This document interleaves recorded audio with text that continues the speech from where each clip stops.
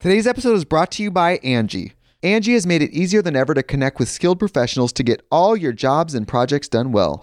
Let me tell you, there's the version of it where you try to do something at home, and then there's a version of it where you have someone help you, you watch them do it the right way, and you go, thank God I didn't try to do that myself. I have fully done things around the home that I think look good, and then a bang in the night, and I wake up to a shelf collapsing, a painting falling off the wall. I've seen it all go south. I own a home, and I can tell you, I know how much work it can take. Whether it's everyday maintenance and repairs or making dream projects a reality, it can be hard just to know where to start. But now all you need to do is Angie that and find a skilled local pro who will deliver the quality and expertise you need. Whatever your home project, big or small, indoor or outdoor, you can Angie that and connect with skilled professionals to get the project done well. Right now, one of my wish lists is I want a bike for my condo in Milwaukee, and I would love to rig it up on a pulley in the ceiling because I have one of those like lofted ceilings, but I'm so scared to try that on my own. Angie has 20 years of home experience, and they've combined it with new tools to simplify the whole process. Bring them your project online or with the Angie app. Answer a few questions and Angie can handle the rest from start to finish, or help you compare quotes from multiple pros and connect instantly, which means you can take care of any home project in just a few taps. Because when it comes to getting the most out of your home, you can do this when you Angie that. Download the free Angie mobile app today or visit Angie.com. That's ANGI.com.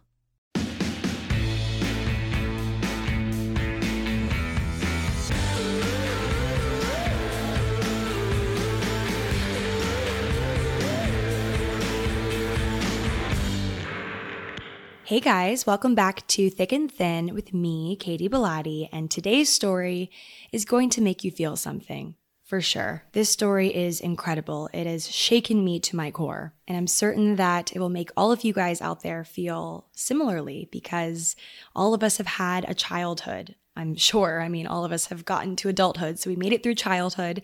We made it through our teens, a lot of us. And so we know what it feels like to be at that young age and feel so confused about the world. And yet the story I'll be sharing today about Joanne Bland, a lot of her story takes place when she was under the age of 13. And she did so many things before she even reached teenagerdom and was able to accomplish so much and fight fear and be so brave. All of these things that I could not imagine for myself under the age of 13. So I'm so excited to share her story today. I worked on it alongside my friend Kayla Stokes, who you guys met last week. She has her own podcast called Bias Bender, where she shares stories of Black women from history, past, present, and relates it to the future. She does an incredible job weaving together her stories, and so I'm honored to work with her again today on this one. So be sure to stay tuned until the very end to hear from her, because she will give us a little reflection of what Joanne's story means to her, as well as some other parting remarks. So definitely stay tuned till the end. But in the meantime, I'm going to share with you guys the story of Joanne Bland. Joanne is an activist who proved that you were never too young to make your voice heard. She is still active in the fight for civil rights, most specifically voting rights today. And on the podcast, we'll be telling her story, along with talking about children and young adults' roles in seeking justice and mustering up bravery to get what they deserve, but also how this can be problematic and rob Black children of their youth. This and more on today's episode of Thick and Thin. So our story begins in 1950s Alabama. And for context, Alabama was the epicenter of many, many pivotal key events in the American Civil Rights Movement. It was here in Alabama that Claudette Colvin and Rosa Parks refused to give up their bus seats, and this led to the 1955 Montgomery bus boycott, which then led to the formation of Freedom Rider groups, which were made up of both Black and white civil rights activists protesting segregated bus terminals, not to mention peaceful protests led by Reverend Martin Luther King, a Birmingham church fire that killed 4 young Black girls carried out by a white supremacist group, and the march from Selma to Montgomery put pressure on the government to approve the Civil Rights Act in 1965. This is 1950s and 1960s Alabama in a super quick glance. It was here and at this time that light was slowly starting to be shed on the reality of racial injustice in the United States. Alabama ignited this fire.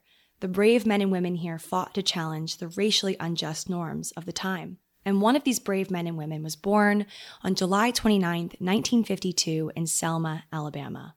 This is the story of Joanne Bland. So to take things back in time a bit to when Joanne was young, Her mother passed away when she was just 3 years old, so her grandmother and her father raised her and her 2 older sisters. They grew up poor and often didn't have the money for new clothes. But luckily, Joanne had relatives in the North that would send boxes of hand-me-downs, shoes, and other things to help out the family a few times a year. She distinctly remembers one of the boxes that came during Easter time when she was young. Inside the box was a blue dress, and it was, quote, "the most beautiful dress I'd ever seen in my entire life," Joanne said. She ran upstairs to put the dress on and instantly felt like a princess. She twirled around the house and felt so happy, but she soon realized that none of the shoes in the box would fit her larger feet. Her grandmother took one look at her, though, in that blue dress and said, "I'm going to take you into town and buy you a new pair of shoes." Joanne was ecstatic. It was totally out of the ordinary to get new clothes or shoes. New anything was very abnormal for her, so she was so excited. And what happens next will give you an idea of just how aggressive segregation laws were in the American South. Black men, women, and children weren't allowed to try on shoes or clothing in shops that white people could also shop. So when Joanne's grandmother took her to buy the pair of shoes to match the blue dress, which was such a rare treat, like we said, she came prepared with a piece of string cut to the exact length of Joanne's foot.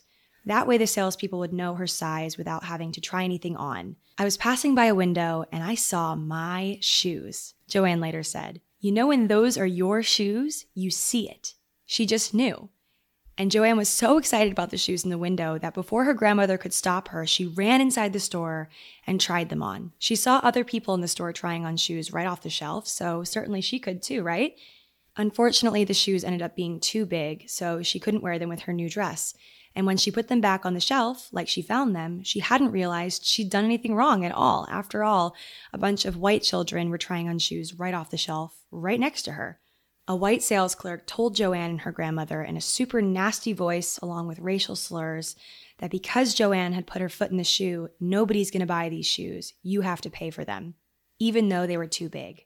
And so Joanne's grandmother was forced to buy the shoes, and because that's all that they could afford, Joanne left the shop without shoes that fit her that day. She left in tears, but at the time, that was the law, despite how royally unfair it was. As a child, Joanne also often passed by a drugstore in town. She would see the white children through the window sitting at the counter, enjoying their drinks and snacks in the store, and she'd ask her grandmother why she couldn't sit at the counter too. They were all the same age as her after all. This was when Joanne started to understand segregation and Jim Crow laws at an extremely young age. "It's the law," her grandmother told Joanne. "One day and one day soon, it's going to change. You're better than they are, and you will always be better than they are." Her grandmother's words went on to inspire Joanne to take part in the civil rights movement at a super young age, becoming the youngest person to have been jailed during any civil rights demonstration. In reality, growing up in the South as a Black child in this time period almost immediately just involved Joanne in the civil rights movement. She was pulled in right away. It seems as though the fate of her situation was to be in the thick of the struggle for her rights and the rights of those closest to her. She was exposed to inequality and injustice from a super young age, and she knew it wasn't right. She saw her family affected in the most intimate and public ways, and to her, getting involved wasn't really a choice at all. So it's no wonder that even at the ripe old age of 8 years old, Joanne attended her first Freedom and Voters' Rights meeting. It was 1961, and organizing was the name of the game. And on top of that, Selma, Alabama, Joanne's hometown, was a key center for grassroots organization. Joanne was first introduced into the world of organization through her grandmother, who was an active supporter of the civil rights movement. But soon after, Joanne found herself supporting and fighting for the movement in her own right. Joanne joined the Student Nonviolent Coordinating Committee, or the SNCC, and by the time she was just 11 years old, she was a seasoned participant in protesting and marching on behalf of civil rights in Selma. Another way to look at her success as a disruptive voice is to look at the amount of times she was jailed as a child. At 11 years old, she had already been jailed 13 times for her participation in various protests. Can you imagine being that bold at such a young age? "I only knew the movement," Joanne later said. "I thought every child in America had the same life I did. Played, had fun, went to jail." At 13, Joanne became one of 7 students to integrate the all-white A.G. Paris High School in Selma, Alabama. The white teachers were rude to her and the other Black students, Joanne remembered. The other students hit her unprovoked, But if Joanne was to fight back, she was the one that would get in trouble. All the while, though, Joanne was fighting for voting rights in the best way she knew how. She was taught by her peers and elders that voting was a key means towards real freedom. Not all Black people had the luxury of being able to use their voices in the democratic system at the time, and to be honest, even when Black people were able to vote legally, they were blocked from voting because of the situations in which they were forced to try and participate in the voting system. So that was the main motivator for Joanne to get out onto the streets. Even at such a young age, she knew how important it was for people who looked like her to be able to fully participate in the world around her. The most recognizable marches that she participated in were the Selma to Montgomery marches. Like the name suggests, these marches started in her hometown of Selma, and their goal was to end up in Alabama's state capital, Montgomery. The overarching goal was to raise awareness and demonstrate on behalf of voting rights for Black Southerners. While the groups that organized these protests would consider themselves nonviolent activists, the people on the other side of things did not stick to nonviolent resistance. Police officers unleashed their fury on these unarmed protesters in a way that has become all too American, unfortunately. One day of these marches became known as Bloody Sunday because of the violence instigated by state and local troopers. On Bloody Sunday in 1965, 13-year-old Joanne was there. At one point, the group reached a bridge, and she didn't want to go on any further. She'd witnessed so much violence during this dark day, and it was really starting to weigh on her. I tried to go back, she said. Whatever cost this freedom was, it was too much for me. But her two older sisters, who were both in their early teens at the time, convinced her to keep going. I remember one of them saying, "Come on, they're not going to beat Dr. King." I went, but I was scared. While figures who went on to have huge notoriety, such as Martin Luther King Jr., John Lewis, and Stokely Carmichael, they were there during this incredible, historic moment, but there were also so many other young people fighting to make a difference. Joanne Bland and her sister Linda were among the crowds of what turned into absolute mayhem. Joanne recounts those days by saying, "Before we could turn to run, they'd come in from the sides, the back, and the front. There was nowhere to go. They were just beating people. You couldn't outrun the cops on horses. I remember seeing this horse and this lady. I don't know if he hit her and she fell, but I can hear the sound that her head made when it hit the pavement. Sickening." At one of these protests, Joanne's older sister Linda saw people putting Joanne into the back of a white car, and she thought instantly that her sister had died. But when Linda got to the car, she soon realized that Joanne had just fainted, and when she woke up, she could feel her sister's blood dripping on her face from being hit in the head so many times. Hearing that a child had to witness these gruesome things is super difficult to take in. Honestly, hearing that anyone, regardless of age, witnessed and survived this kind of violence is tough, but this was the reality at the time. And when it comes to nonviolent protesting being confronted with violence, this reality hasn't really changed all that much. Either way, this is the history of how Joanne was introduced into the civil rights movement and what it means to stand up for your beliefs in this country. Today's episode is brought to you by Angie. Angie has made it easier than ever to connect with skilled professionals to get all your jobs and projects done well. Let me tell you, there's the version of it where you try to do something at home, and then there's a version of it where you have someone help you, you watch them do it the right way, and you go, thank God I didn't try to do that myself. I have fully done things around the home that I think look good, and then a bang in the night, and I wake up to a shelf collapsing, a painting falling off the wall. I've seen it all go south. I own a home, and I can tell you, I know how much work it can take. Whether it's everyday maintenance and repairs or making dream projects a reality, it can be hard just to know where to start. But now all you need to do is Angie that and find a skilled local pro who will deliver the quality and expertise you need. Whatever your home project, big or small, indoor or outdoor, you can Angie that and connect with skilled professionals to get the project done well. Right now, one of my wish lists is I want a bike for my condo in Milwaukee, and I would love to rig it up on a pulley in the ceiling because I have one of those lofted ceilings, but I'm so scared to try that on my own. Angie has 20 years of home experience, and they've combined it with new tools to simplify the whole process. Bring them your project online or with the Angie app. Answer a few questions and Angie can handle the rest from start to finish, or help you compare quotes from multiple pros and connect instantly, which means you can take care of any home project in just a few taps. Because when it comes to getting the most out of your home, you can do this when you Angie that. Download the free Angie mobile app today or visit Angie.com. That's ANGI.com. A little over 400 miles away from where a young Joanne Bland was participating in movements in Alabama, There were children with a very similar spirit and bravery doing the same. The landmark 1954 U.S. Supreme Court decision, Brown v. Board of Education, set in motion the racial integration of the nation's schools, but it was met with quite a lot of aggressive opposition from white townspeople in all of these states. Little Rock High School in Arkansas became one of the first to begin a slow integration, and 9 Black students were enrolled in the formerly all-white school. They were chosen on the basis that they had the bravery to withstand the torment that they'd likely experience inside and outside of the school's walls. Just a few days before the school opened, though, and the kids were set to go, something frustrating happened. Arkansas governor of the time, Orville Faubus, ordered the National Guard to prevent Black students from entering the state's schools, claiming it was, quote, for their own protection. But it was to no avail. The next day, federal court judge Richard Davies issued a counter ruling that desegregation would proceed. It was the morning of September 4th that the 9 students, called the Little Rock Nine, attempted to enter the school. But as they tried, a crowd of angry white students and adults and the National Guard were there to meet them with racial slurs, screaming, and spitting. Despite the federal judge's ruling, the Guard prevented the students from entering the school.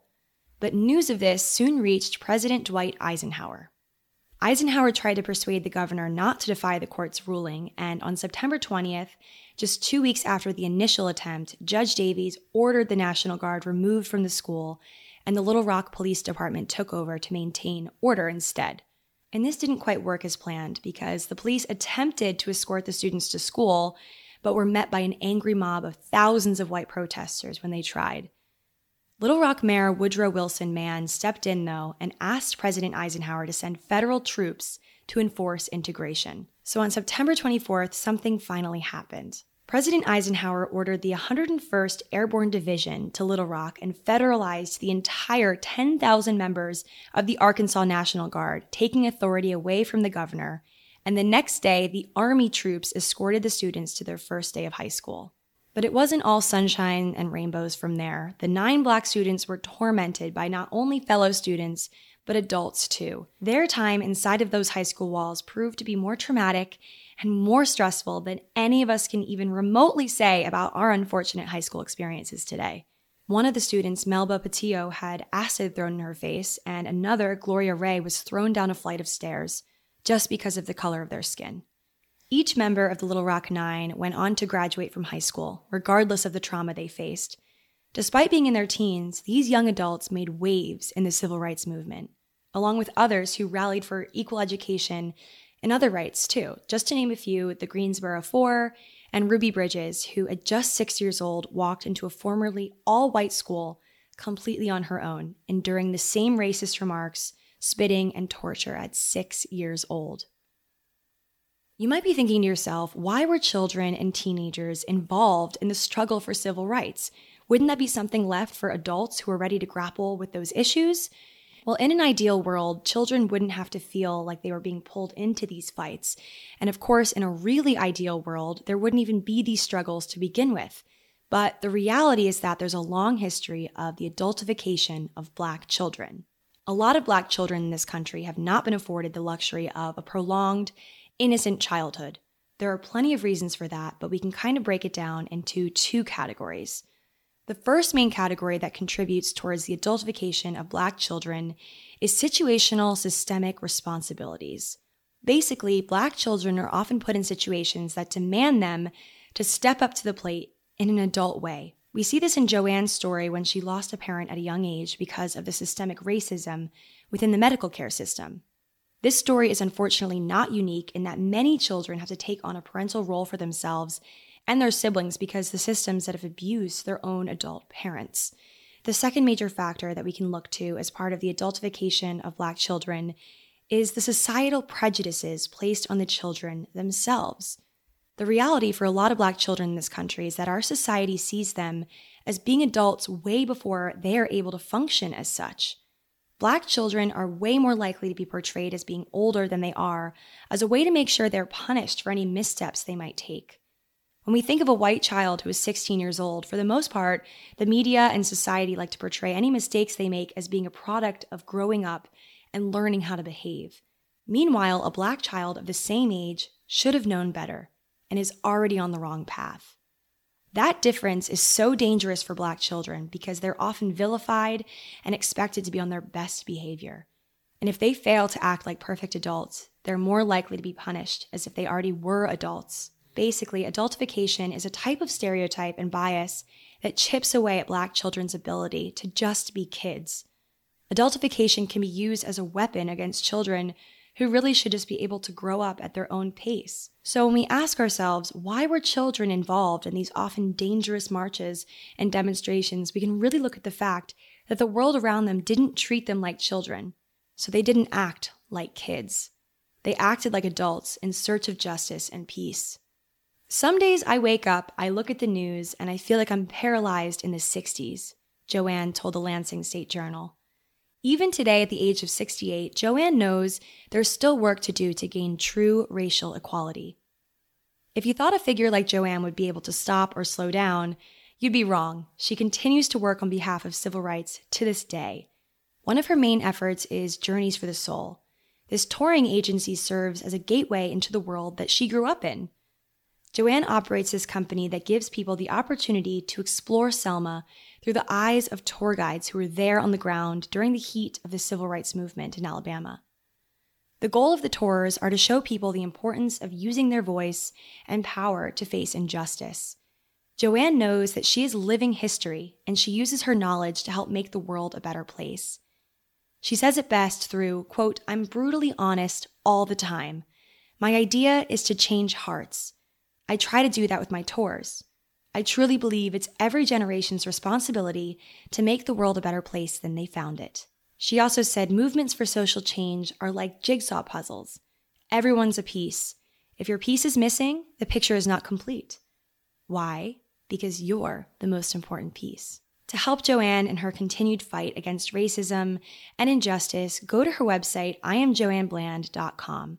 The tab up top that says support will lead you to a donation page for the McCrae Gaines Learning Center, which supports children and parents in need, based in Selma, Alabama. So that is the story of Joanne Bland so far, and I want to give Kayla an opportunity. Kayla helped me with the research for this episode. She did so much reflecting within these notes already, and I want to hear from her in her own voice what she thinks about Joanne's story and about Black History Month, about what we have to do to continue the fight towards justice. So let's hear from her now. Hello, my name is Kayla Stokes, and I am the host and producer of Bias Bender, which is a podcast that explores the lives of Black women from the past and the present in order to imagine the future. There's so much to take away from Joanne Bland's story. The first thing that comes to my mind is the fact that she lived through history that I learned about in school, but hello, she's still in her 60s. If that's not a reminder that the civil rights movement wasn't that long ago, I don't know what is. The road towards equality and justice is really just getting started, and we have a long way to go. Joanne also makes me want to just go ahead and check in to make sure I'm not missing any upcoming elections. She made a lot of sacrifices in the name of the right to vote, so continuing your everyday relationship with democracy is a tangible way to honor her work. And while you're at it, you can also check in on a friend or two and make sure they're voting wherever they get the chance to. This story also encourages me to engage with history in my backyard. I love that Joanne is still telling the stories that she lived through in her hometown of Selma. I wonder what I can learn about the history of civil rights where I'm from. I wonder what history you have in your own neighborhood. Of course, you can give it a Google, but what might you learn from asking someone in your family or a neighbor who has lived in your area for a while what they know? The stories of where we come from are so important because they help us navigate where we still have to go and how we might get there. We have to use all of our resources if we're going to keep learning and evolving. And another aspect of Joanne's story that really sticks with me is that she has always had a strong sense of what she believes in.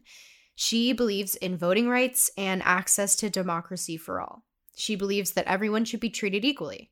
And she believes that everyone has a lane in which they can operate in order to achieve positive change. I think her story is a wonderful reminder to take stock of your beliefs. It can be so easy to think, oh, yeah, I believe in the good stuff, and that's how I move about the world. But I think we'd all benefit from carving out some time to literally make a list of the things that are most important in our belief systems. What is your priority list of beliefs? And from there, you can ask yourself if the way you move around in the world matches what you believe. When you actually lay it out and think about it, I think it's way easier to adjust if your actions don't really fit your beliefs. We have so much power in our voices and our actions. Well, that is what I believe, at least. I think Joanne would agree with me based off of what I learned about her this week. I'm left thinking about how I can be an active participant, even when I doubt my own abilities. I've had so much fun getting to tell the stories of two Black women who inspire me on Thick and Thin this month. If you want to keep listening to stories of Black women you might not know about already, you can find me over on my podcast, which is called Bias Bender. It's on Apple Podcasts, Spotify, Stitcher, and basically anywhere you listen to your podcasts. You can also find me on Instagram at BiasBender or at Kayla.Stokes, where I post about my podcast and other random stuff. Thank you so much for having me on this month, Katie. I will take any excuse to talk about Black women who inspire me, but this one was extra fun. So thank you. It's painful hearing stories about people's hurt, especially when it comes to children, like in today's episode, especially when it comes to times in history that we're no longer in, and yet we still are. Recounting and having conversations surrounding these stories, these real events from history, is so important. If we are unaware of what has happened in history, these events could very well repeat themselves, or worse. Broken records prevent progress. Continue to listen to stories about Black women, past, present, and future, over on Kayla's podcast, Bias Bender. I am such a fan of her storytelling style and the subjects that she chooses to cover. She's always diving into different genres and disciplines, bringing other people into the stories. I love her episodes so much, so definitely check them out. I will have all of her things listed in the show notes of this episode, so just scroll down and dive into some of her episodes over on Bias Bender. Also, I want to actually kind of segue and finish off this episode with a little taste of what is to come, because a lot is changing and I can't share everything. I know I hate when people say this, like, oh, there's stuff changing, things are happening, but I can't tell you any of it. Things are changing in my life, in my platforms, in how I'm operating on social media, and I am so excited to eventually share everything with you. I have a lot of change brewing in the distance. It's kind of like, I feel like a season of change right now for a lot of us because, you know, it's been a year since the pandemic began and we're starting to, I guess, kind of feel a bit hopeful, for what's coming. And I don't know, I just feel like this like change in all of us, this kind of spirit of hope. And so I'm really excited to share what is changing in my platforms, how I'm changing my voice a bit, and also my look and feel. And because you made it to the end of this episode, as a little treat, I'm going to tell you a little taste of one thing that is changing in my life and platforms, and that is the Thick and Thin podcast artwork. So it hasn't changed yet, but pretty soon when I'm done, I'm still working on it, but I actually collaborated with an artist that I found on Instagram. I asked you guys over on stories probably like a month ago now if anyone knows an oil or acrylic painter. And so I worked with a girl. I'm going to tell you guys like all about it when it's actually live, like all the details and what went into it and all of that. But essentially I hired an artist and I worked alongside her to create a super unique podcast graphic based on paint. So it's like very painterly. It was made on a canvas and then photographed. And now it's going to be put into podcast artwork.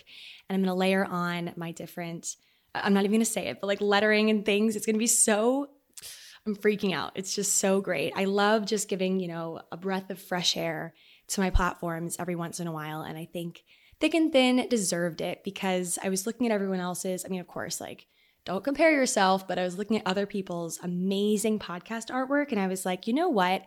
I think Thick and Thin needs a little something, needs to be zhuzhed up a little bit. So stay tuned for new artwork. That is the first thing that is changing in my platforms. And from there, it's going to be just something, okay? A whirlwind of change, not only on my platforms, but also in my life. And so I'll let you guys imagine what that could mean. I'm going to be elusive, and then eventually I will share what's going on. So definitely stay tuned to future episodes of the pod. Truthfully, I've felt a little bit discouraged with a few of my other platforms recently. I feel, like I did say earlier, like I feel this sense of hope is brewing, and I feel like people are maybe looking at things in a different way and feeling a bit more hopeful about things. But I also do feel a lot of negativity on social media right now, which is why I've taken a bit of a step back from Instagram and from YouTube. And, I think people have, the cat just like jumped onto the table. Hi. She's like, I'm here for moral support. So I've definitely struggled a bit. And I think it's been obvious to my followers in that way. But the podcast is something that I felt just renewed hope towards, because I feel like this audience, you guys listening out there, are just my special people. Like, you are so special to me. So I just want to say thank you for sticking with me with this podcast and how it's evolved.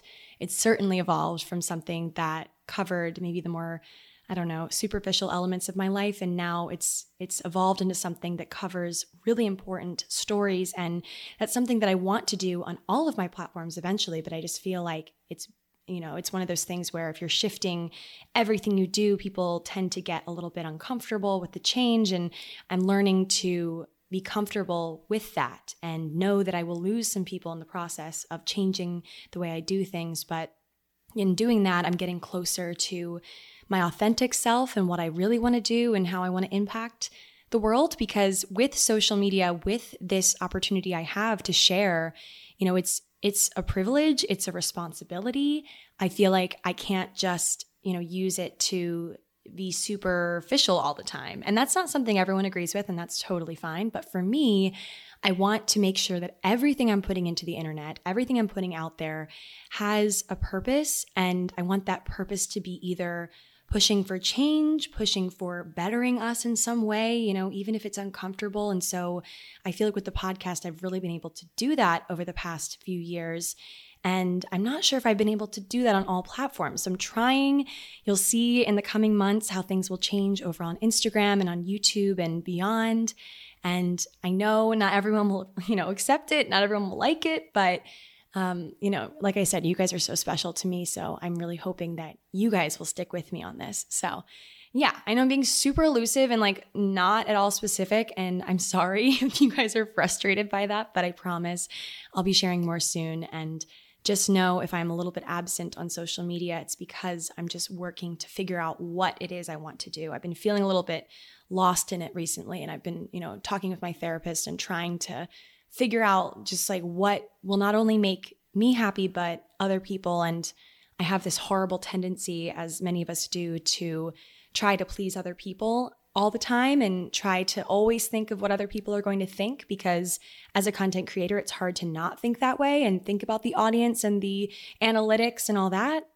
But I'm trying to get away from that and focus on the art and focus on the content and whether or not it will help people or make people feel insecure or any number of things. And of course, I'm always evolving. I'm always learning. The way that I learn is listening to you guys. And so I'm always very appreciative of the feedback, but I'm not going to lie, it does get to me sometimes. So I'm just trying to keep my head up, as we all are. The past 12 months has kind of been this crazy content revolution of sorts. And I think all of us can agree with that. The way that content was created, I don't even know, 2 years ago is nothing like it is today. There's so much just more awareness. There's more, I don't know the right word, but like you know what I'm saying. There's just a lot of possibilities now and a lot more, people are really questioning the content that they are consuming and like, is this worth consuming? I've unfollowed so many people this past year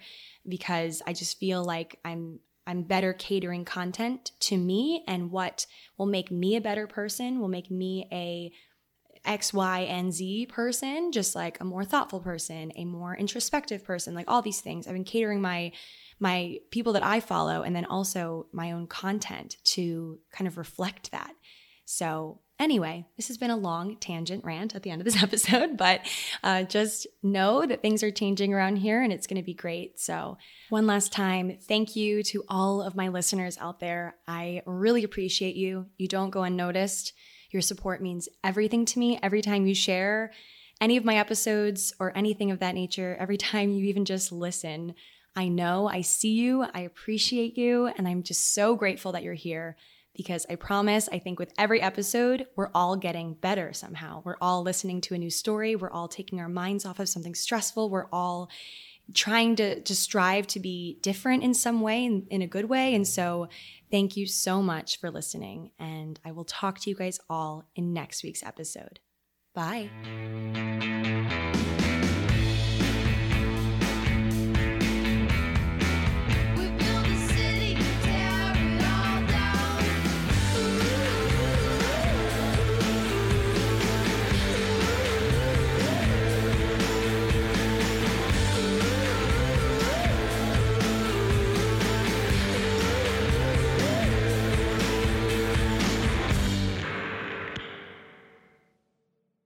Today's episode is brought to you by Angie.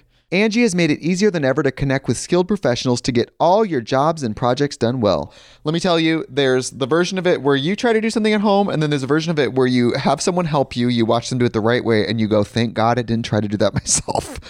I have fully done things around the home that I think look good, and then a bang in the night, and I wake up to a shelf collapsing, a painting falling off the wall. I've seen it all go south. I own a home, and I can tell you, I know how much work it can take. Whether it's everyday maintenance and repairs or making dream projects a reality, it can be hard just to know where to start. But now all you need to do is Angie that and find a skilled local pro who will deliver the quality and expertise you need. Whatever your home project, big or small, indoor or outdoor, you can Angie that and connect with skilled professionals to get the project done well. Right now, one of my wish lists is I want a bike for my condo in Milwaukee, and I would love to rig it up on a pulley in the ceiling because I have one of those like lofted ceilings, but I'm so scared to try that on my own. Angie has 20 years of home experience, and they've combined it with new tools to simplify the whole process. Bring them your project online or with the Angie app. Answer a few questions and Angie can handle the rest from start to finish, or help you compare quotes from multiple pros and connect instantly, which means you can take care of any home project in just a few taps. Because when it comes to getting the most out of your home, you can do this when you Angie that. Download the free Angie mobile app today or visit Angie.com. That's ANGI.com.